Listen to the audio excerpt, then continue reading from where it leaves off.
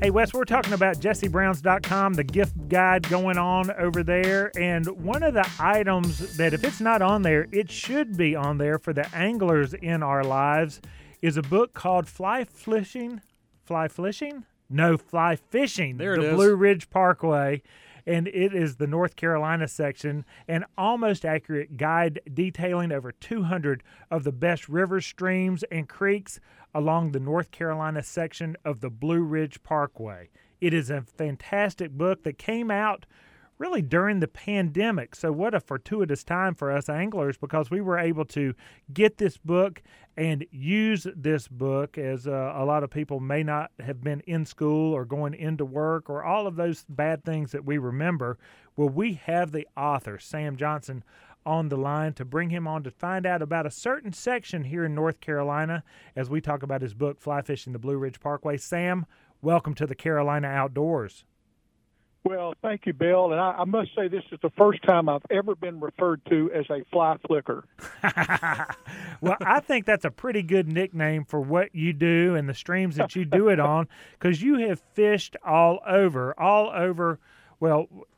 period. But on this particular topic, we're going to talk about North Carolina and up along the Blue Ridge Parkway, which many people do not know includes some of the smallest wild streams, but also some of the biggest rivers that are available for us to fish as well.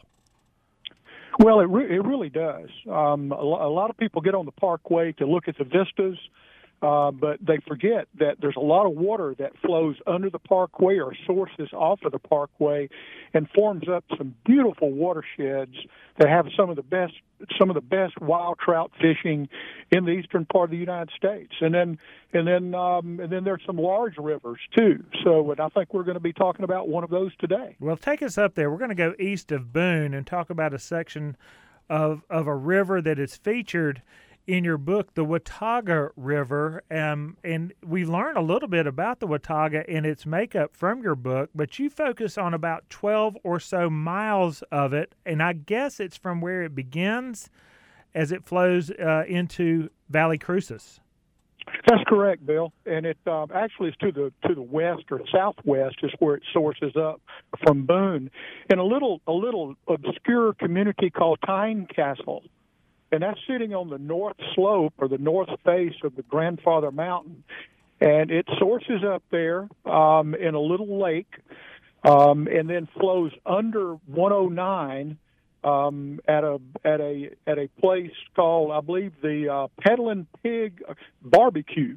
It flows for such a noble river. It starts flowing under a barbecue shack under 109, and then actually becomes the Watauga River that everyone knows about.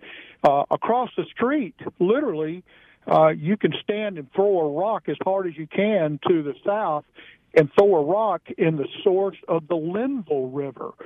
So it's really unusual to see two storied rivers like this sourcing up so very close to each other. Now, they are right across the street from each other, so close, but they're flowing in different directions, and they end up in entirely different places.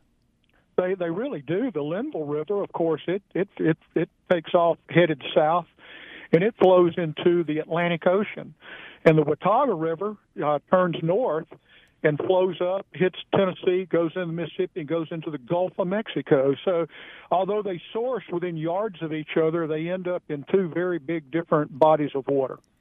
Well, something your book does is gives us permission to know about this stream and its makeup. And as us anglers are looking for places to go, your book, Fly Fishing the Blue Ridge Parkway, this Watauga section, it essentially focuses into the types of availability there on that 12-mile section. Anything from public ownership or public availability to private ownership to permitted private ownership to the public.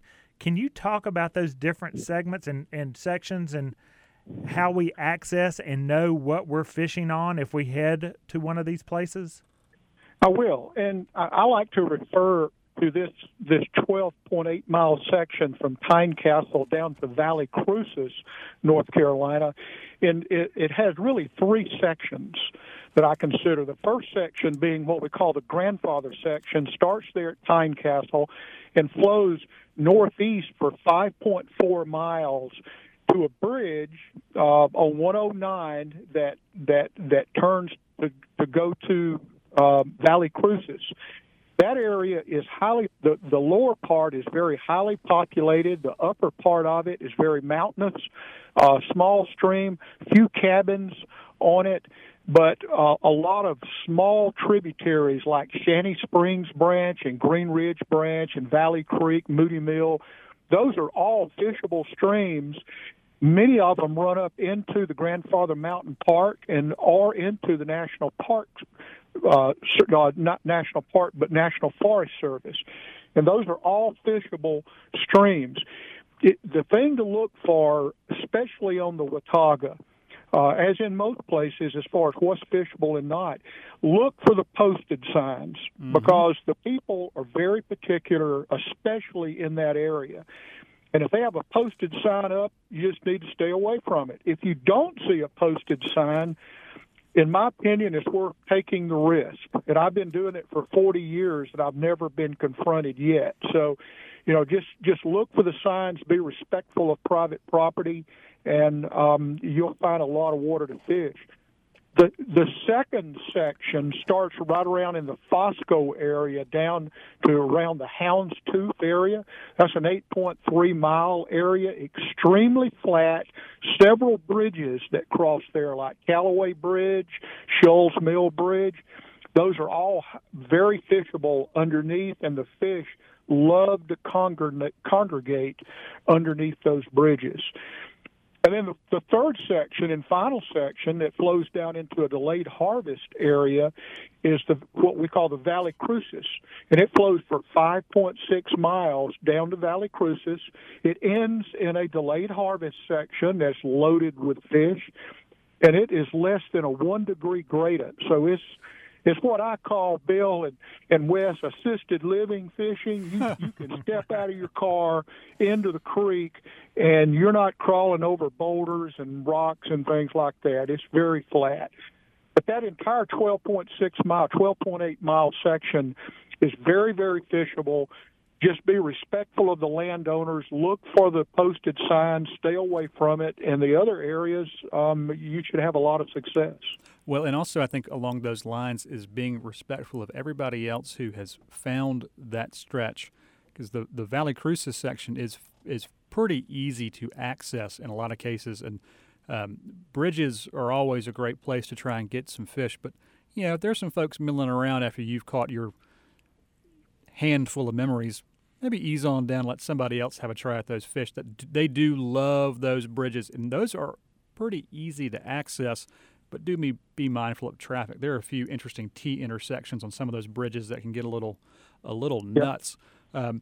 So it really is, and the thing about this section of river, Bill, is that it is paralleled by major roads. It's both the entire 12.8 miles is paralleled by large roads, so it's very easy to get to. You can see the river almost all the way down. And, of course, we're going to have some of our very own native brook trout and then some stocked rainbows. There might be some bass in there. I'm sorry, some brown trout. There aren't any bass in there that I know of. There might be at sometimes. A lot of folks don't think of going fly fishing, and in our part of the world now is an excellent time to be out there. When you're targeting trout on this particular 12.8 miles, is there a different presentation to think about, or is it just kind of whatever you've got is going to work? Well, this time of the year, the water level is very low, especially as you get from Fosco up that last 7 or 8 miles. I drop my tippet size down. I will drop my bug size down 1 or 2 levels. But the water is very clear. It's low. The fish can see you. You're making a little bit longer cast. And by longer cast, in those headwaters, I'm talking about, you're talking a 20-foot cast in most cases. In the delayed harvest area, those fish are not quite as smart. But they get smart pretty quick the longer they hang around, and you're going to find you're going to have to drop down to get further on the bottom, even though the bottom is not, in most places, not over 2 feet deep.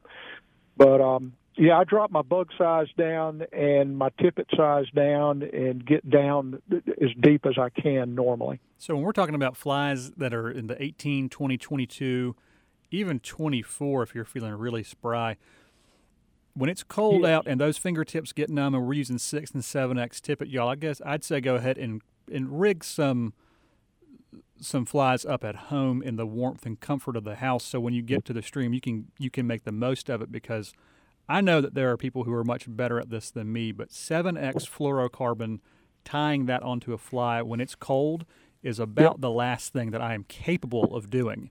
It's just that is very precise work. So I will rig all that up beforehand. But when you're saying small, are you saying 18, 20, 22 size flies? That's exactly what I'm saying. Yeah, so real fly, small. Even anything you're using on top for an indicator, like a caddis or something like that, is going to be probably like a 16. Yeah. And then everything underneath that's going to be from an 18 to 22, and like you said, even a 24 in some cases.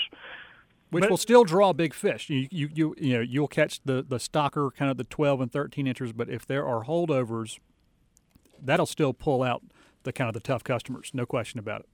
It definitely will. In fact, in the delayed harvest area, that's what you're going to find. You're going to catch them on mostly is going to be in the 20 up. Is what they tend to hit a lot. But we're talking about the high country of North Carolina, so you do need to wear your long underwear and pull your toboggan down over those ears, because this time of year, although we've had a pretty mild go of it thus far, the fall and early start, but it gets cold up in that area. They're making snow at the ski slopes up there, so there's a clue. If you don't catch any fish, you can go skiing. That's right. For sure. Sam Johnson, you are doing talks via Zoom and that sort of thing, even lectures and having meetings too. We can contact you through wildbearings.com. And, of course, over at Jesse Brown's, we've got the book, Fly Fishing the Blue Ridge Parkway, North Carolina section. Tell us how those lectures are going.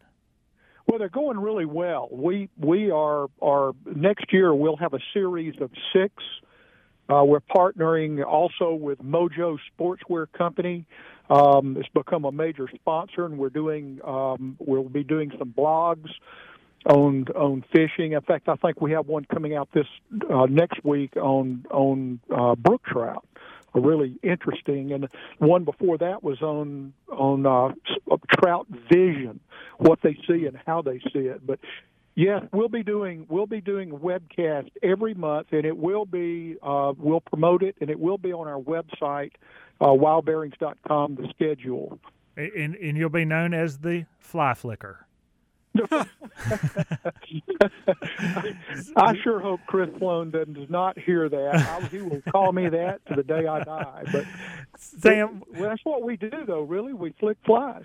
You're exactly right. And listen, we appreciate you being on with us here on the Carolina Outdoors. We got to get you on again to cover another section. Well, we'd love to reach out anytime. It's such a pleasure to be affiliated with Jesse Brown, and just really appreciate you and Wes, and hope you all have a great holiday. You too. Back at you, and off he goes, and off we go. But just for a moment, Wes Lawson, Bill Barty, you're listening to the Carolina Outdoors.